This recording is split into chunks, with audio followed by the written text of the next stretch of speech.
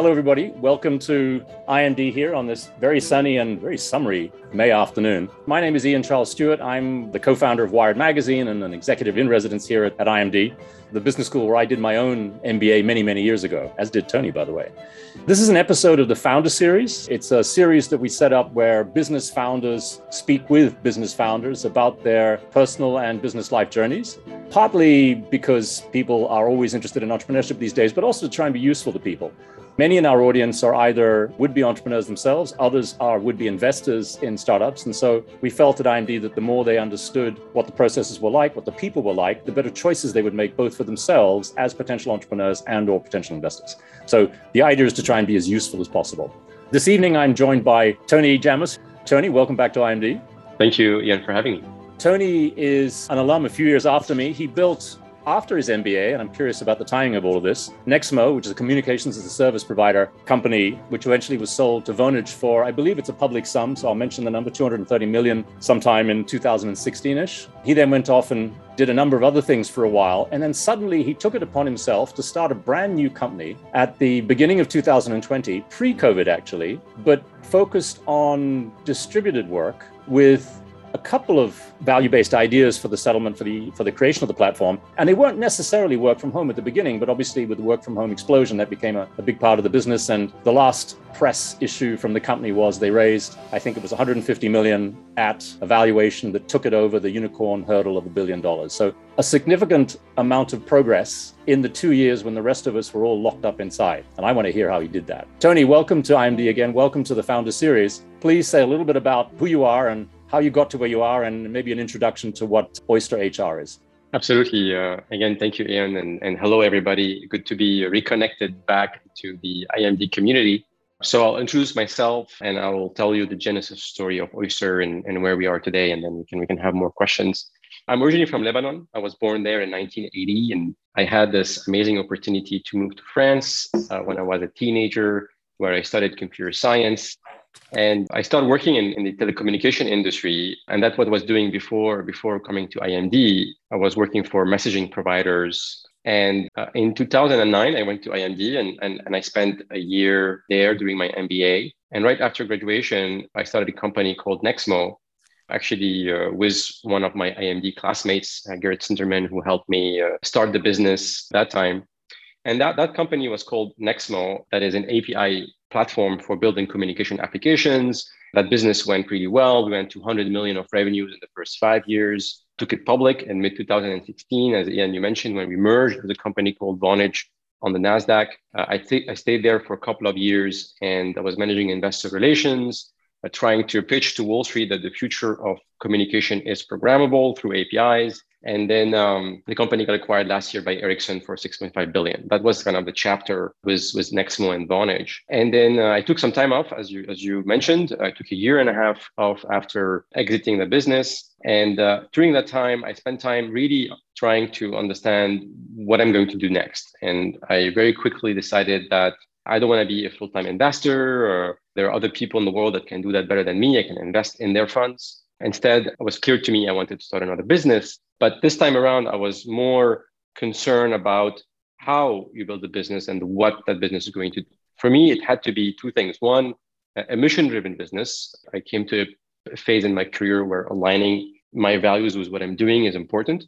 But also, it had to be a globally distributed business, because at Nexmo, we hired people in 40 countries. We were putting technology in front of the global fragmentation of the telecom market. So we had to have people in 40 plus countries. And I was able to witness the power of being distributed. Not only you can access a highly diverse and highly committed team around the world, talent around the world, also you can change people's life. You would be the best employer of Diego in Argentina and Mary in Athens and Mohammed in Morocco.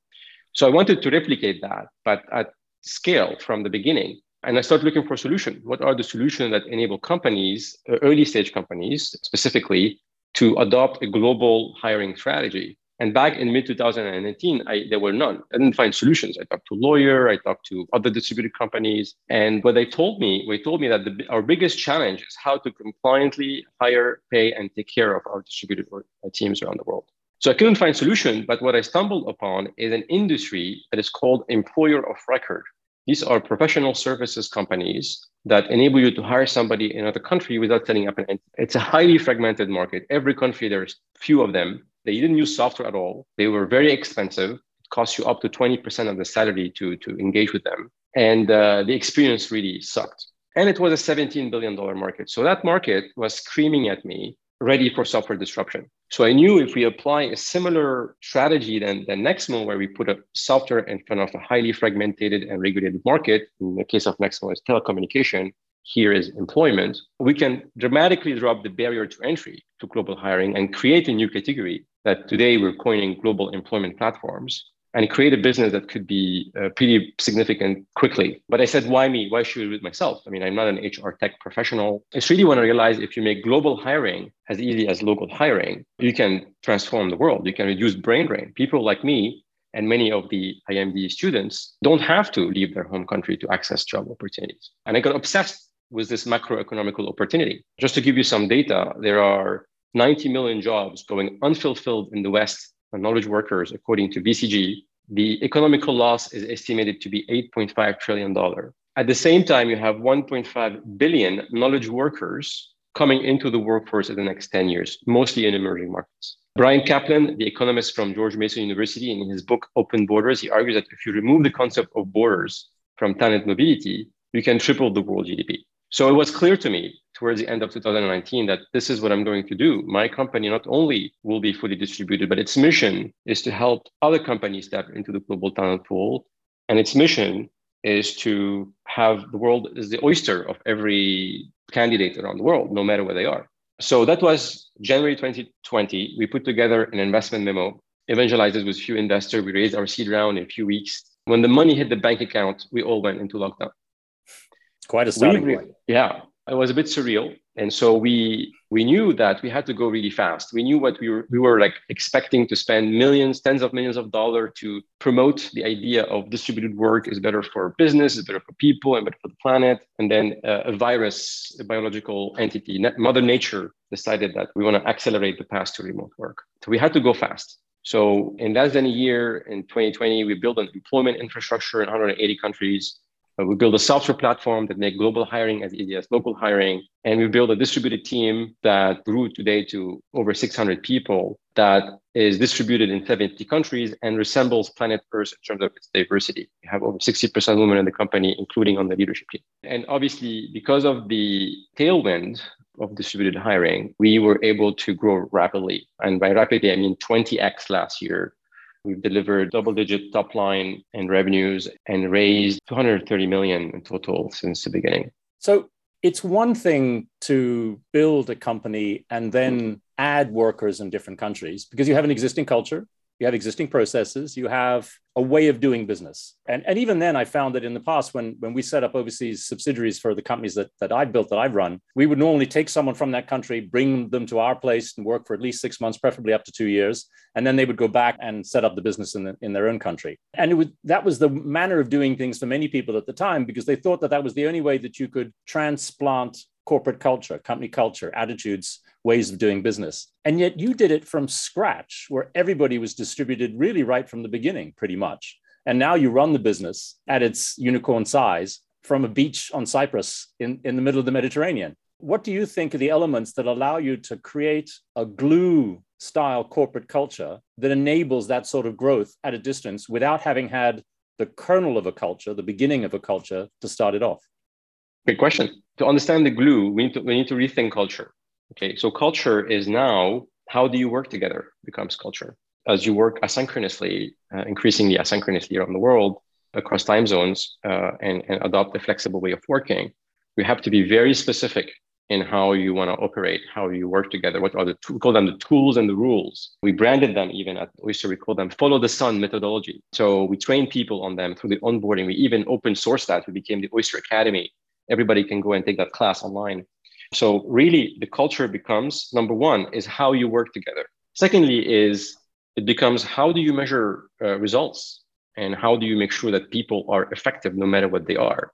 How do you manage performance? So we have the OKR process. We use objective key results that determines our goals and our metrics from company to the individual level. That process maturity at Oyster is always the maturity of a company 5 times of our size. Because when we used to go to the office, we confused performance with presence.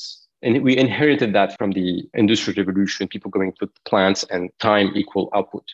We had to move into a way to assess performance that is not the presence. So that's why you need to be very clear about expectations and goals on an individual level, on team level, on the company level. So that becomes a culture. Thirdly, is what becomes a culture is how do you relate to each other? What kind of relationship you want to build? How do you create psychological safety in the company?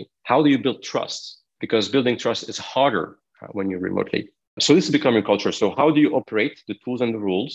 How do you measure performance and make people successful? And how do you relate to each other? And by the way, these are the 3 things that you put them in any business, whether it's distributed or not, you get the business to become a better business, right? That's why the distributed companies of the future are going to be the best company of the future because they are forced to be better. So in a sense, what you're saying you can't lean on what has become practice, which is to say, the manager can look out his door, see everybody at their desks and assume work is being done because presence indicates work in theory. And what you're saying is actually, no, measure it. And if you measure it and you're finding ways without being oppressive, because measurement can be big brotherish if it's done badly, then you actually know if the work's being done, whether they're there or not. That's essentially what you're saying. Exactly. And it seems to work so far. You've got 90+% retention rate. I noticed that your holiday rates are generous, but people don't seem to be using them very much. I looked at the impact report online, which is a lovely actually summary of not only your approach to how you work with customers and the impact you're having on the global South in terms of an employment pool and introducing them to the global North as employers, but also the way you actually treat your own employees. There's a nice summary in there about that. That's interesting. So rules and tools help you overcome the lack of Friday night pizza, which was our way of reinforcing culture at the beginning of Wired magazine in San Francisco in 1993, 4, 5. Okay.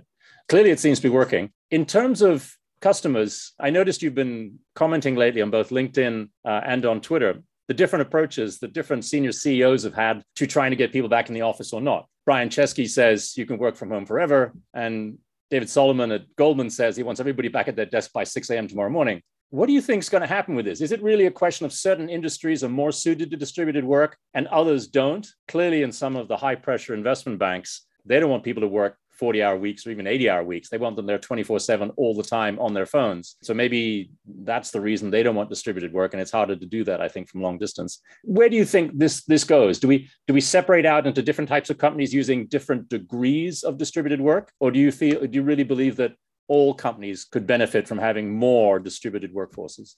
So I'd like to answer that question from the talent perspective first. And it's going to lead us to the company perspective. So today, the best talent in the world, they gained in the last 2 years a new degree of freedom, which is location. They can decide to live anywhere and they know that they can get jobs because they're the top talent. So the top talent in the world are going to gravitate towards companies that makes them successful no matter where they live. So that's in turn putting pressure on companies to evolve how they work together, to create a more flexible, remote first or hybrid mode of collaboration and communication, and in order for them to retain and attract the best talent in the world. And that's why there's no going back. At Oyster, we receive 13,000 job applications per month. For a company of 2 years old, we're hiring probably 50 people a month. We can't hire all these people, obviously. So essentially, but where many companies are struggling to attract talent, I mean, Airbnb, when they announced their policy, they got 600,000 visits to their career page in 24 hours. I mean, it's loud and clear what people want. The question is, are these leaders listening? That's the problem. It's very interesting. I think one of the other things that I've heard in talking with people in preparation for this chat, talking with friends who are CEOs, is some people are saying that what might actually help is potentially workplace discrimination, where some people lobby stronger than others and therefore get more salaries. Some people are good at managing their workplace interactions with people to be seen, to be heard, to be visible, while other people stay at their desks. And in an environment where you're measuring the output rather than the socializing in the office, maybe judgments and assessments become fairer. It's definitely an equalizer. And that's why it's an amazing opportunity for talent, for marginalized talent that didn't have the opportunity to be part of the economy, especially in knowledge work. So it's definitely an equalizer. And it's also, it reduces massively the amount of politics in the organization, because politics are a lot linked to an animal reaction, to a fear response. And when we work asynchronously, the level of anxiety at work is much lower because a lot of the work is prepared in advance. There's less surprises. There's less opportunities to react as humans because the way asynchronous work that makes it a much more safer environment for humans to work in.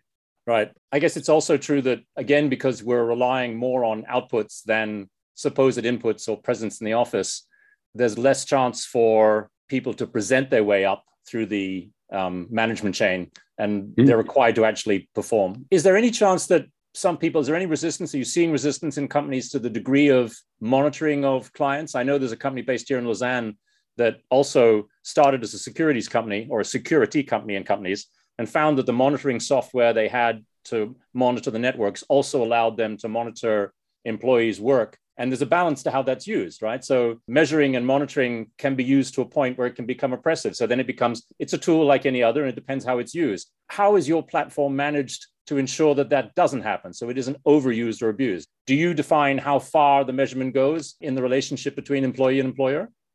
Yeah, so good question. So our platform doesn't get into this type of monitoring because we process employment contracts, payroll, benefits on behalf of the employer for their benefit of their employees in 180 countries. But we use it internally, right? So we use certain technologies internally to monitor the activity that's happening in our business, because one of our goals is employee well-being.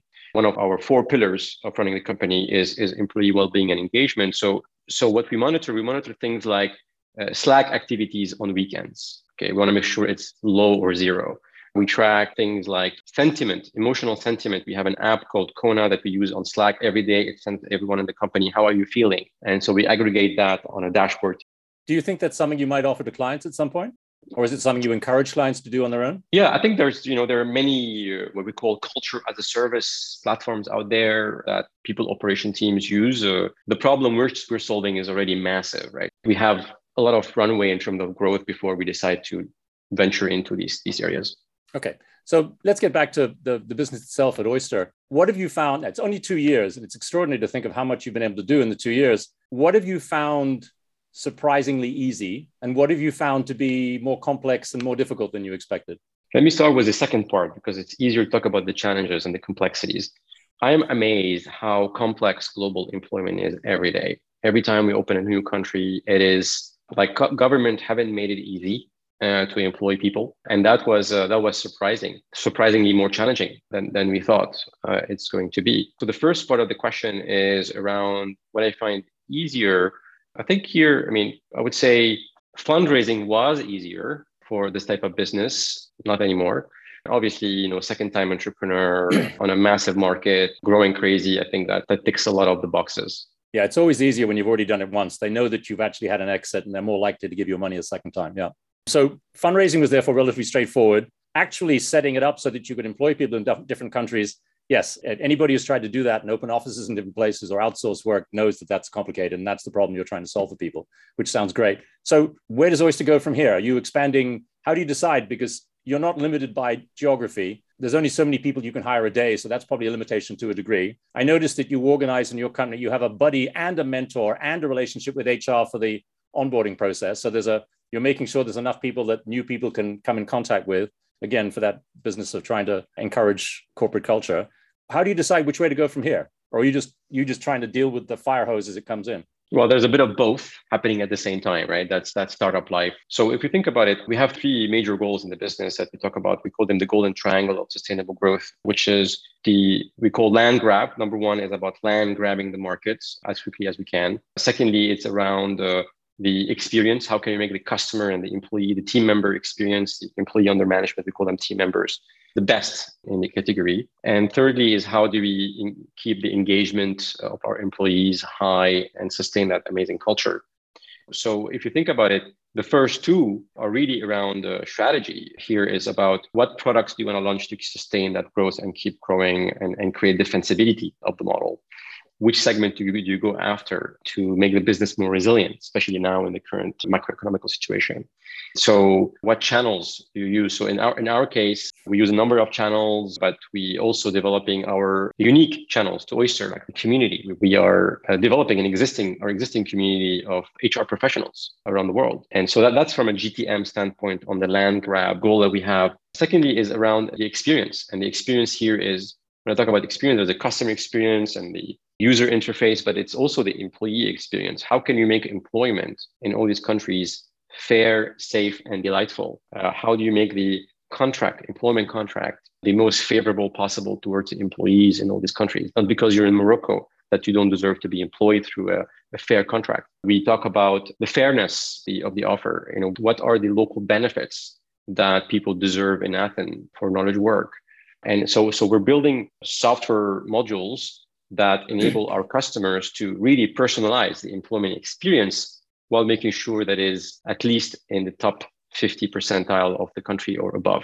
So given the processes that companies need to get their heads around to use your service and to take that leap of understanding that it's possible to get employees to fill jobs they're not able to fill back home, do you think there are some industries that are going to be able to manage this better than others? Do you think there are some industries, we mentioned earlier, the difference between two different CEOs in two different industries, and they've both got business context, which make it relatively easier or relatively more difficult to maintain their existing cultures. So the cultures will have to change if they take advantage of this. Do you see certain industries doing better at this than others?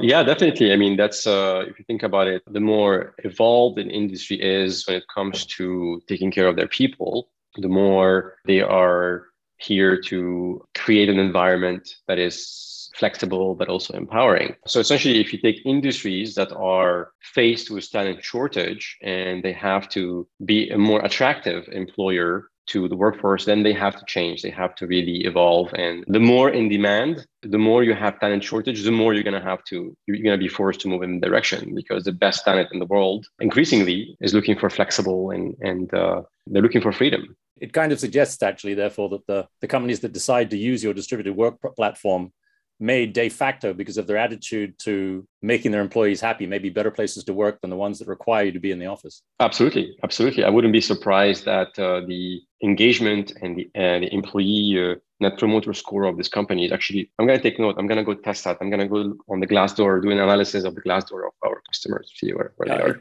It's an interesting question, and I'd love to see that over time, the progress, because I can imagine that would be the impact, given the number of people I know, young people and older people, frankly, who have enjoyed the fact that they spent less time in the office. And then it's a separate issue to decide about how far they go away. Okay, a couple of macro questions, because we're now moving into a new environment, right? We have two things going on which affect us all globally in business or investment. And I'm curious as to how you see the world from your lens of trying to connect global North and global South. We have what seems very likely to be Cold War II. Whatever happens with a resolution between Russia and Ukraine, a level of trust is gone in the relationship between East and West.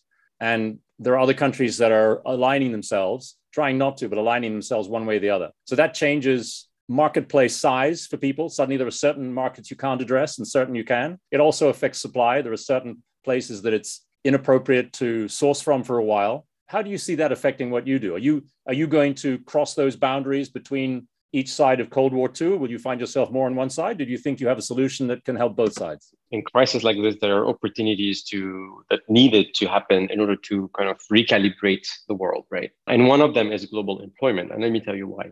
The crisis we're in today is a supply crisis, not a demand crisis. Supply, for various reasons, pandemic, wars, is fluctuating, is volatile. But demand is high. And that's why interest rates went up, inflation went up, and as a result, interest rates went up, which actually going to hurt the companies that are reliant on very cheap capital.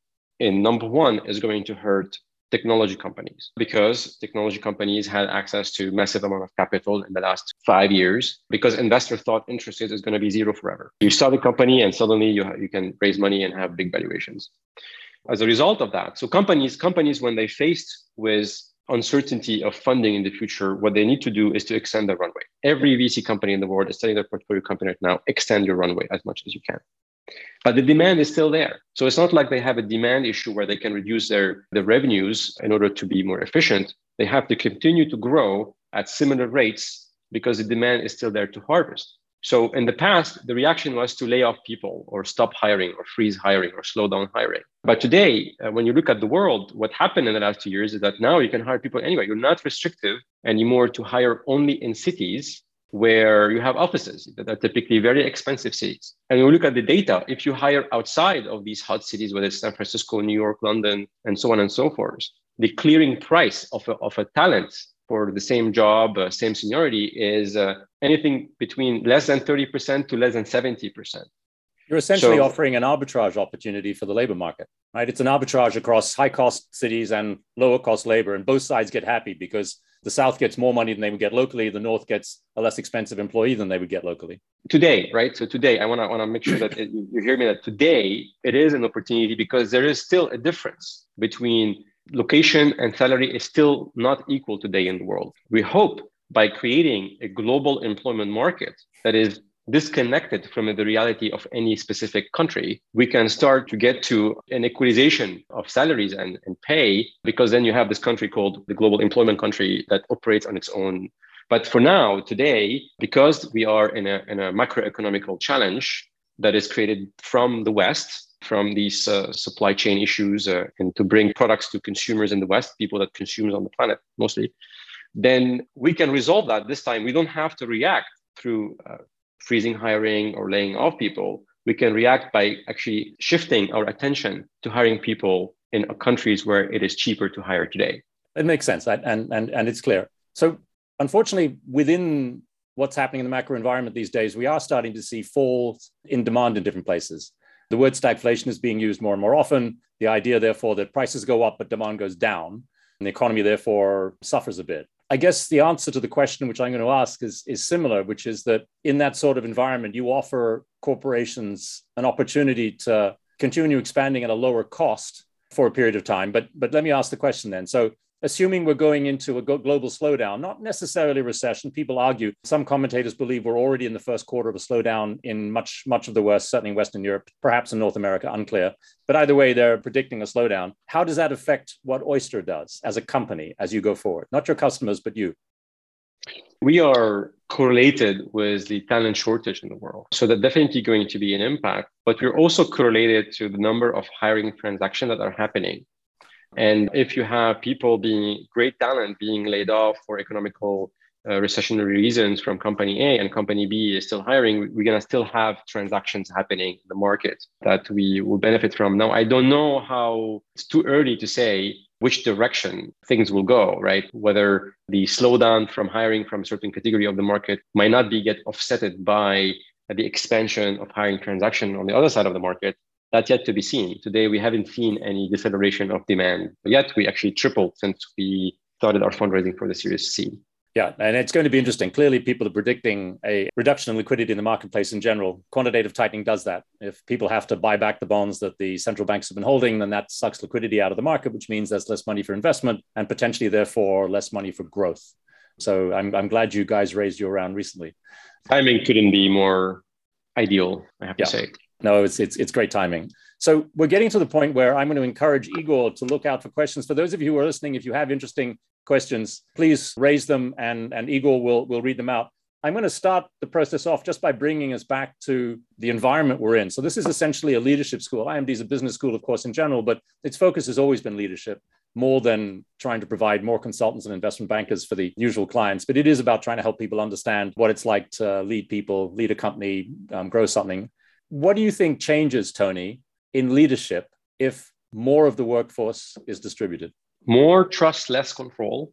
That's number one. Secondly is more empowerment and enablement, also through the tools and the way you work together. And more about caring about how people feel working in this company. So essentially care about the well-being of people. So it's kind of the three things that have to change in order for it to work on a remote way. So first one, why trust more than control is because, as we discussed earlier, you don't see people in the office. And we have to change the chip here that presence is not equal result. And it's harder to build trust in a virtual environment. So it becomes, you have to make it part of your job as a leader is to build trust. every transaction you're making, every word you're saying, every email you're writing, every Slack message you're making. It's about continue to build trust. So that's what needs to change. And caring about the well-being also is important, because you want to create an environment that enable people to feel safety in a remote environment, because again, we're not in person. So you're missing out on these emotional signals, whether I should be safe or not. And many people are, I have to say, traumatized from previous jobs. They come into the organization and they are reacting to bad experience they had in the past, in the previous job. So you really want to focus on create tons of amount of emotional safety in the organization, so people can feel they can bring their whole self into the Zoom conversation. Okay. I'm curious to see how it works in practice. I'm currently involved in 3 startups, and I'm going to recommend one of them have a chat to someone on your sales side soon. There are a lot of attractive things about this, not just the fact that it enables you to access people you can't locally. In a place like Switzerland, people are expensive, and it's also hard to find the skills you want in certain areas. So smaller countries have that problem just as much as big cities do. And so if we can find people to fill those roles, and we're comfortable that the way of working, we can manage the way of working so that it actually functions appropriately, I think that's very attractive. I think there are lessons to be learned from the way you are actually running the building of your team beyond just the services you provide for your existing companies. I think it's one of the most interesting things about Oyster these days is how you're actually creating brand new culture, brand new business, new client processes, new business processes, all remotely. I think that's really quite an interesting story. Igor, are you going to give us some questions? The first question is asked by Hussam, and it's about the leadership skill set of leading a global workforce remotely as compared to more traditional on-premises leadership skill set. So that's a little bit what we just covered. Yeah. Is there anything else that you want to add to the global aspect, or do you think we've covered it? I think leaders have to totally delete their biases, like totally, to be able to allow people from all over the planet to come and build their business. Like you have to look at the person and see a human being. You cannot see anything else. And you have to create that definition of what does that mean in your head. And that's like the biggest myth that I see from leaders saying, well, they are from a different culture. How can I work with them? And actually really it is, they are biased themselves. And, I don't blame them. That's how we grow up as people. And then if we only stayed in one country for a very long period of time, and we just create a model of the world in our brain and us versus them, and we are different, and a French person prefer this and a German person prefer this, like we have to absolutely delete completely this programming file in our brain. And it's so good to do that. It's going to be a struggle for some people. I think it's, we may find, as is often the case with significant paradigm shifts in the way people do things, that it actually results in different people as leaders. What's next, Igor? There is a question about when we talk about remote hiring and remote distributed company management. Is it affected by company size? Are there any specifics related to smaller companies, larger companies? Does it change with company size? Okay, so that's an interesting question, because we've been talking partly today about the way you've grown your company from scratch to 600 people using a distributed workforce and using the processes associated with it. So that tells us that it can work, although, as I said, I think it's probably easier if you already have a culture to expand from. Have you noticed in your client base, and your client base is impressive, by the way, so people should go and look at the Oyster HR website and see the brands of the clients that already use the company. Have you noticed a difference in both take-up and or comfort with your platform in different sizes of countries or different regions of companies? We started by working with small and medium-sized businesses, and we're going up market right now, up market up to 5,000 people. We have companies that have up to 5,000 people on the platform. I mean, as a size of a customer. But the smaller you are, the more likely you qualify to use, or you're interested in using a platform like Oyster, because they don't have access to lawyers, accountants, payroll providers in-house, right? So if you're a large corporation, then you're already using a PwC or a Deloitte somewhere in the world to do your stuff. And it's really hard to change from that model to a software model that easy. So you have this classic technology adoption life cycle from the early adopter to everybody else. That being said, there are companies that are bigger than Oyster, GitLab, let's say, or Automatic is probably like 5,000 people that is fully distributed. There are examples from non-software as well, companies. There are even industries that operated for fully distributed for tens of years. Think about the law firm. There are some law firms that don't have, they're like just a bunch of people working this in a distributed way. And we will prove it with Oyster. And as this company continues to grow, our goal is to demonstrate that distributed work is a better work, no matter what the size is. I can imagine it making sense for law firms because every lawyer, certainly every partner is his own separate company almost. And then he has a team of people under him and he has his own clients, and then the partnership works in exchange, but basically each partner works in a different area. But as we said earlier, I think there are some companies for which this is a natural progression. For others, it's more difficult. But what you're saying is it's going to be driven by workforces that decide, actually, that's quite a nice way to relate to their employer. And so they may demand it. It'd be interesting to see what happens. Igor, next. Yeah, there's a question about whether at Oyster there are roles which are specific to managing distributed remotely working company. Do you have specific roles that manage aspects of the remote work in Oyster? So yes, we do. We have we call it the workplace team. Workplace team is essentially the people function or the HR function in the company that has multiple functions. One of them is workplace design. So we're designing our workplace the way we design a product. And we have people like product managers here thinking about how do you want to work together. And early on in the company, right when we started the company, we've acquired this consulting company with 3 guys. Their job was to spend like 5 years going into other companies and help them to become better at being remote and help talent around the world become better at being remote workers. So we acquired that company, we acquired that knowledge, we applied it internally, we built our own training program, and then we open sourced it, called the Oyster Academy now. Right. No, interesting. Martin van Beek asks, employees want to be part of something, a community or a tribe, and want a sense of belonging. And you've talked about values and you've talked about principles that Oyster itself is based on, but also behind the idea of the business model in the first place. So I spend half my time in the nonprofit world and half my time in the for-profit world these days. And I'm seeing that the nonprofit world does not have a monopoly on values in employee-employer relationships. What's your view on how this affects purpose-driven, mission-driven? Because everybody says they're mission-driven, right? The question is how real it is. How this affects people's sense, both in company and out of company, employers and employees, the mission and purpose of their business or the nonprofit they're in? I have no doubt the successful companies of the future are going to be purpose-driven companies for a number of reasons. Number one is you succeed better. You attract better talent. You retain better talent. Customers want to buy from you.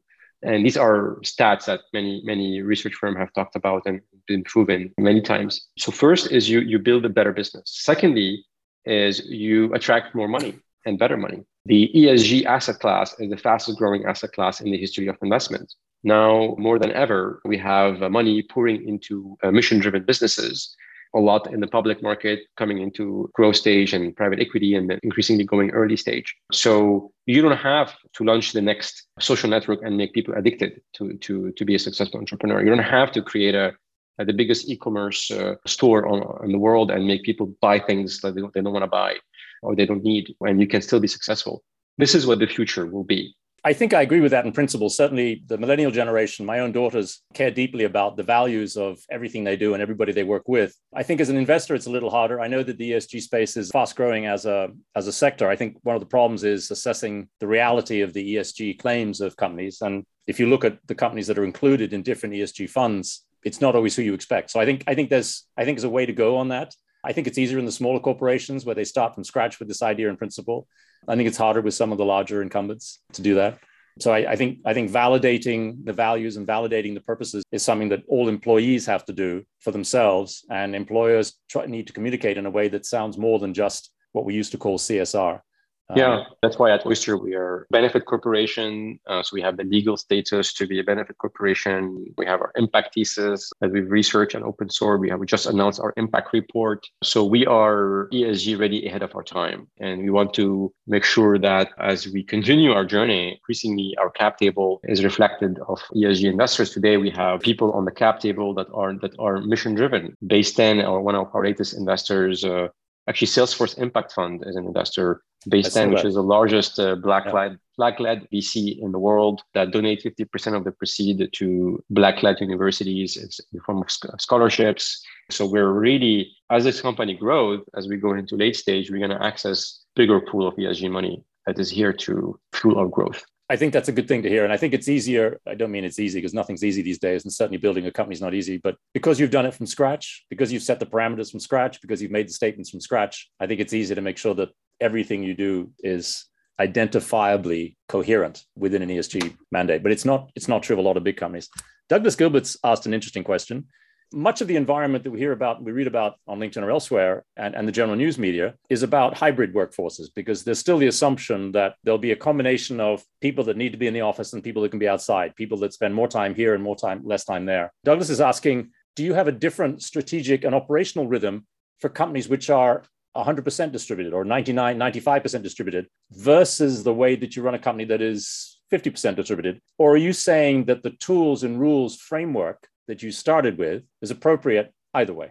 These things that we're doing and the way we work together, they apply to any company that want to be a better company. So to give you an example, we have, from a rhythm standpoint, we meet as an executive team once a week for an hour and a half. We have very clear agenda. What day, by the way? What day of the week? People have different views on this. Tuesday. Okay. So not Monday, not Friday. Interesting. Yeah, Tuesday. Because actually what happens is Tuesday afternoon for me, I start the day. So the call is like at 6 p.m. my time. So I spend the afternoon watching all the asynchronous videos for the update from each of my team, from each exec in my team. So before I get to the meeting, I've already digested the data of the meeting because it's prepared in advance. 80% of the documents are already produced and people have read them.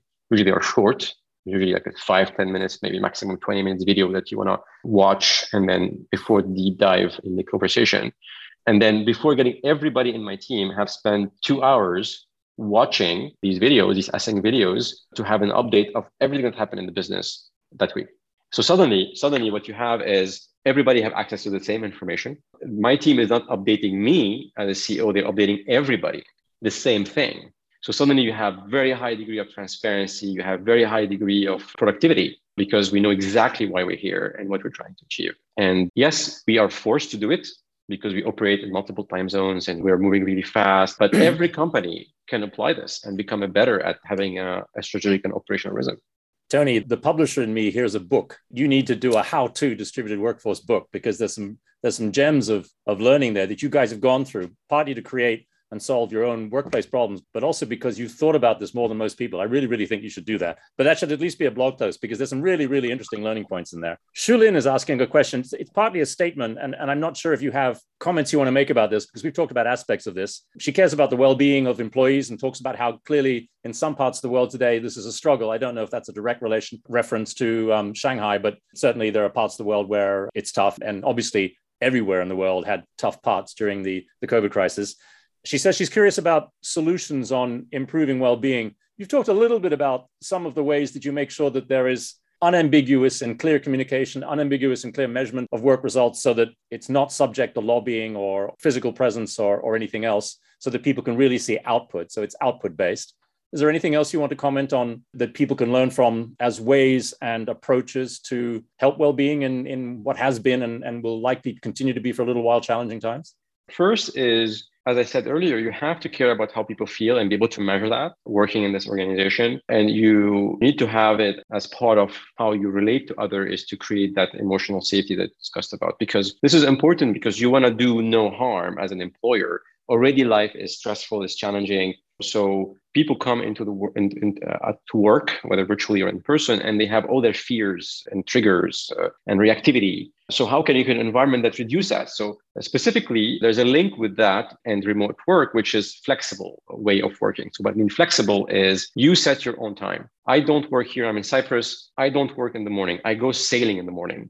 I work in the afternoon. I work in the evening. I have an hour at 5 p.m. where I go swim in the sea with my children. And everybody knows that. Nobody can book me in that time. And I talk about it and expect other people in my team to have similar well-being routines. I don't send any email over the weekend. And I don't respond to Slack notification. If it's urgent, you send me a WhatsApp. I have on my Slack and everybody in my email, I say, I don't expect you to respond to me immediately. And I would like to say as well, you want to, when you're building trust as part of your job as a leader, you want to check in on your team and not check out on the results.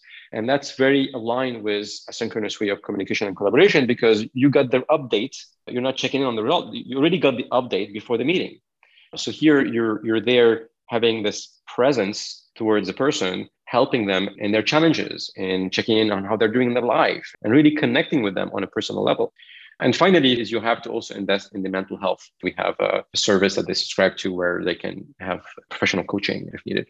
These are some of the things that we're doing. I'm sure that we're doing much more. Again, I want to say we have also one thing called the Focus Friday. So Friday, there's no internal meeting. So we expect people, at least how I use it, and I expect people to use it, is on Friday is for me is about getting to the bottom of what I need to do for that week so that I can go into the weekend and not needing to work and really protect that sacred time that people need. And we train people on how they should take care of themselves as part of the onboarding process. I used to do something similar. I would sometimes stay late at the office on Friday. I have friends who managed to get out at 6. I never did, but I would stay sometimes late on Friday because the moment I woke up on Saturday morning, that was home time. And I wouldn't look at anything, read anything, review anything until 6 p.m. on Sunday night when I started preparing for the week. But basically, I wanted to make sure that when I woke up on Saturday morning, I was at home with the kids. And that was it. Good principles. We're starting to get to the end of the hour. We are at the end of the hour. There's one more question here that Martin's asked. It's the point about flexibility. If you offer a great deal of flexibility in the way workers relate to their jobs and to their employers, is there a risk that the workforce itself becomes inflexible? Not the company, but the workforce itself becomes inflexible because they decide there's a certain way to work. I guess the first answer would be there's going to be give and take because in the end, companies need outputs. And as long as they're getting outputs and people are happy with it and the company's happy with the cost of that output and the results they get and their clients are happy, it's okay. And there's still to and fro. It's not set in stone. But what are your thoughts on that? Is there a risk that the demand side, the worker demand side becomes too strong and too inflexible, and then that causes problems for companies? It might, but these markets, they need to come to a balance. They need to come to an equilibrium, right? So one of the drivers of the increasing in employee expectation in the last 2 years is talent shortage. If companies didn't need to hire, we wouldn't have the opportunity to have employers be listening more to employees in that period of time, right? And it's like a pendulum, right? So now we're headed in the other direction, but the new degree of freedom and expectation that we've gained, we're not going to lose them, right? So they continue with us in the future. Yeah. And that's been the evolution of our recent history of workers, because 1,000 years ago, work was very different than today, and it's going to be very different tomorrow. It does seem that way, and Oyster looks like it's going to be at the center of it. Tony, thank you for your time. It's tremendously interesting. I think both the offering for your clients is in itself interesting and was timely. I love this north-south, global-north, global-south connection starting point that you had even before distributed work became a thing because of COVID, but also the way your own company is building and the words you give us about how you'd like that to be going forward. I think people can see and people should interpret by looking at what you do on your website that a lot of people talk about how to manage people these days. A lot of people talk about a focus on employee satisfaction and well-being, but you've actually put into place processes that support it. You've been able to describe processes that very clearly state how and why people should be comfortable in the way they relate to the company through the system. And as I said, I think you need to write a book. Thank you for being with us. If people are interested in speaking more with you or getting in contact with the company, where should they go? LinkedIn is the best place to find me. You can add me on LinkedIn or follow me on LinkedIn, and my email, tony@oysterhr.com. Thank you for having me. Nice and simple. Thank you for being here. Thank you very much for joining us, and I look forward to seeing how Oyster develops.